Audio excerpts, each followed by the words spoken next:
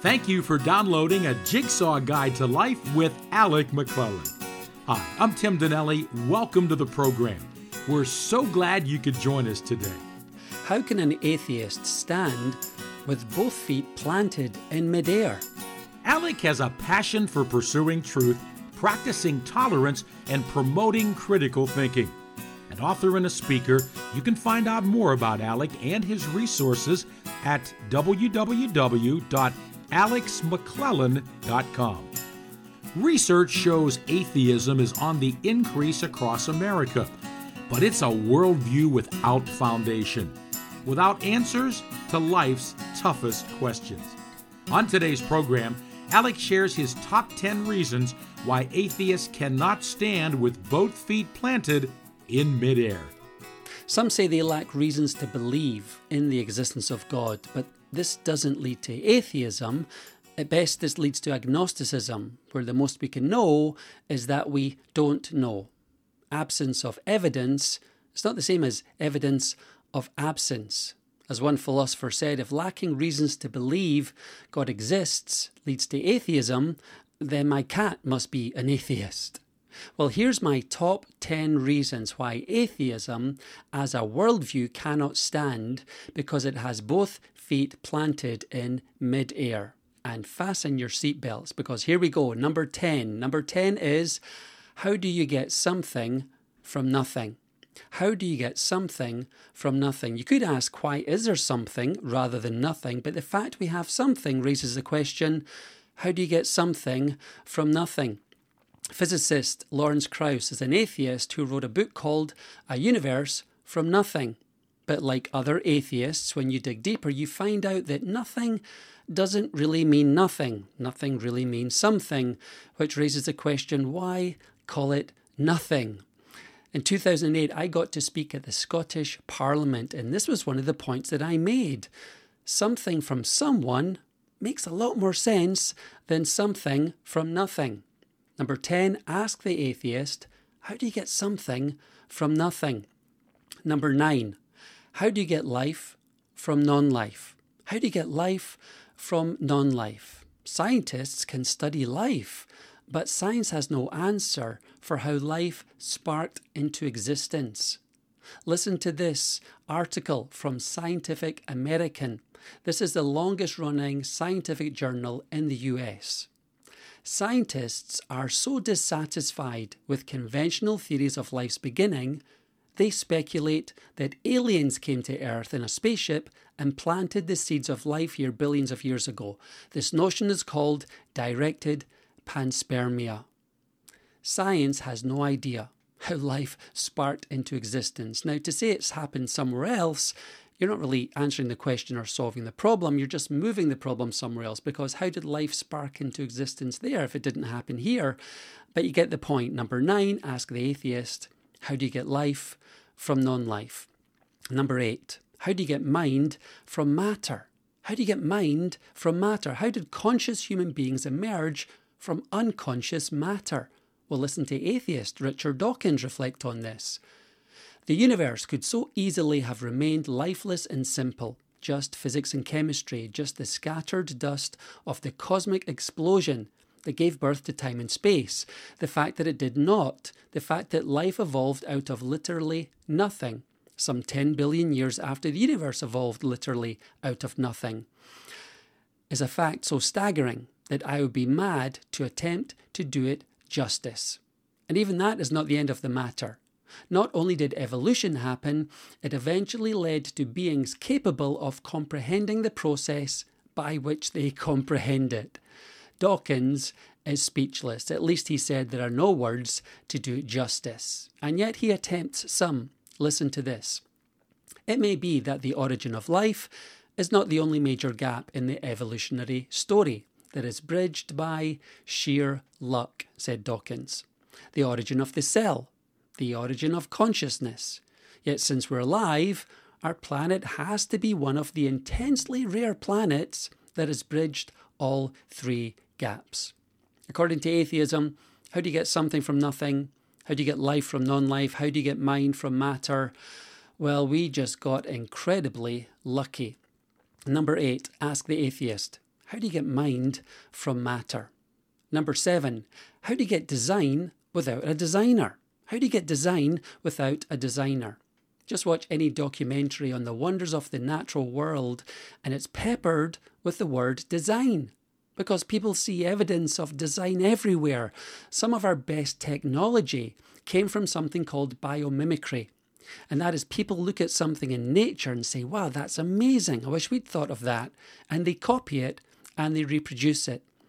Do people really believe that these amazing mechanisms, things that our top tech people couldn't even dream of, all came about as a result, ultimately, of a random unguided mechanism? Number 7, ask the atheist, how do you get design without a designer? Number 6, how do you solve the problem of evil? How do you solve the problem of evil? The problem of evil is normally raised as the greatest objection to belief in the existence of God. But rejecting the existence of God doesn't solve the problem. It causes an even bigger one. If there is no God, there is no evil. Listen again to Richard Dawkins. In a universe of blind physical forces and genetic replication, some people are going to get hurt. Other people are going to get lucky. And you won't find any rhyme or reason in it, nor any justice.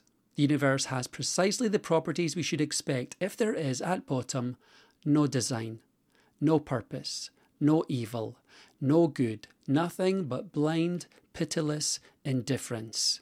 DNA neither knows nor cares. DNA just is, and we dance to its music. Number 6, ask the atheist, how do you solve the problem of evil? Number 5, how can life be insignificant? How can life be insignificant? I used to be a chaplain in my local high school in Scotland, and I remember one day sharing this with the students in the high school.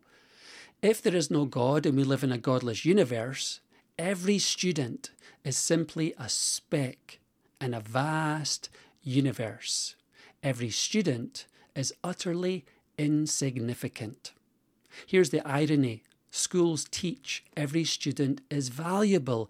Every life is significant. I applaud this. We need to share this with young people today. But the fact is, it doesn't follow from a godless worldview. And atheists have to own it. According to atheism, you are a speck. You're not special.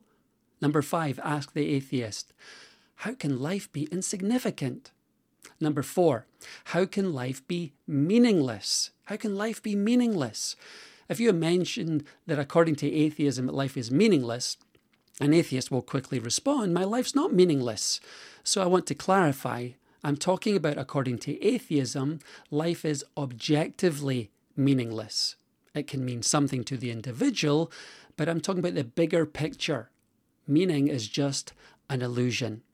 And no one put it more eloquently than 20th century atheist Bertrand Russell. Listen to his words. That man is the product of causes which had no prevision of the end they were achieving. That his origin, his growth, his hopes and fears, his loves and his beliefs are but the outcome of accidental collocations of atoms. That no fire, no heroism, no intensity of thought and feeling can preserve an individual life beyond the grave, that all the labours of the ages, all the devotion, all the inspiration, all the noonday brightness of human genius are destined to extinction in the vast death of the solar system, and that the whole temple of man's achievement must inevitably be buried beneath the debris of a universe in ruins, and all these things, if not quite beyond dispute, are yet so nearly certain that no philosophy which rejects them can hope to stand. Only, says Russell, only within the scaffolding of these truths, only on the firm foundation of unyielding despair, can the soul's habitation henceforth be safely built.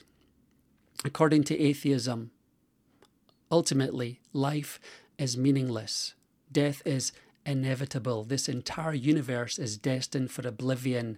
Everyone and everything will be forgotten and mean absolutely nothing. Here's the rub. If life is truly meaningless, why can't we live like this? Why do we hope for so much more?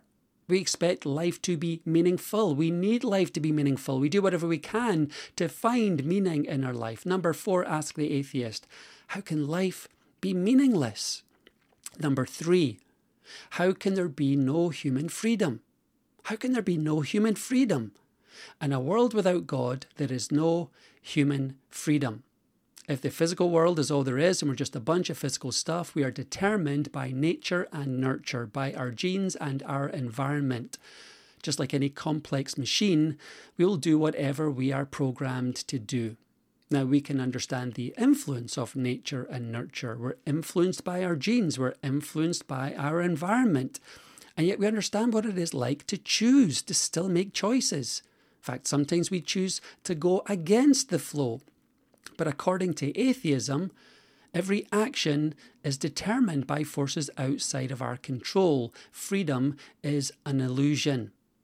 Listen again to Dawkins, who pointed out, everything that we do, we're just dancing to our DNA. Number 3, ask the atheist, how can there be no human freedom? Number 2, how can there be no human identity? How can there be no human identity? This is one of my favorites. According to atheism, when a human being is just a bunch of physical stuff, there's no continuity of human identity through physical change. In other words, because your physical body is always changing, you're not the same person from one moment to the next. Wow! Listen to computer scientist Steve Grand. Think of an experience from your childhood. Something you remember clearly, something you can see, feel, maybe even smell, as if you were really there. After all, you really were there at the time, weren't you? How else would you remember it? But here is the bombshell, he says. You weren't there. Not a single atom that's in your body today was there when that event took place. Matter flows from place to place and momentarily comes together to be you. Whatever you are, therefore, you're not the stuff of which you are made. If that doesn't make the hair stand up in the back of your neck, read it again until it does, because it's important. Steve Grand points out every moment your physical stuff is changing. Cells are dying, they're being renewed. You're not the same person from one moment to the next if you're just a bunch of physical stuff, and that doesn't even make sense. Number 2, ask the atheist, how can there be no human identity? And we arrive at number 1. Here's number 1. How can there be no basis for rationality? How can there be no basis for rationality?